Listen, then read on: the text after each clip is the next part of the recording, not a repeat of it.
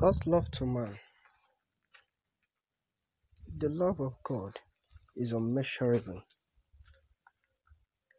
and the purpose of sending His only begotten Son is to show us a mercy.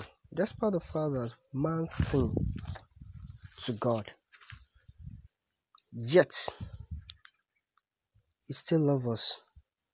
That is why He sent His Son to the world, so that He will save us from our sins and iniquity. If it is a man can still record whatever they did to themselves. Yet, the love of God is unmeasurable.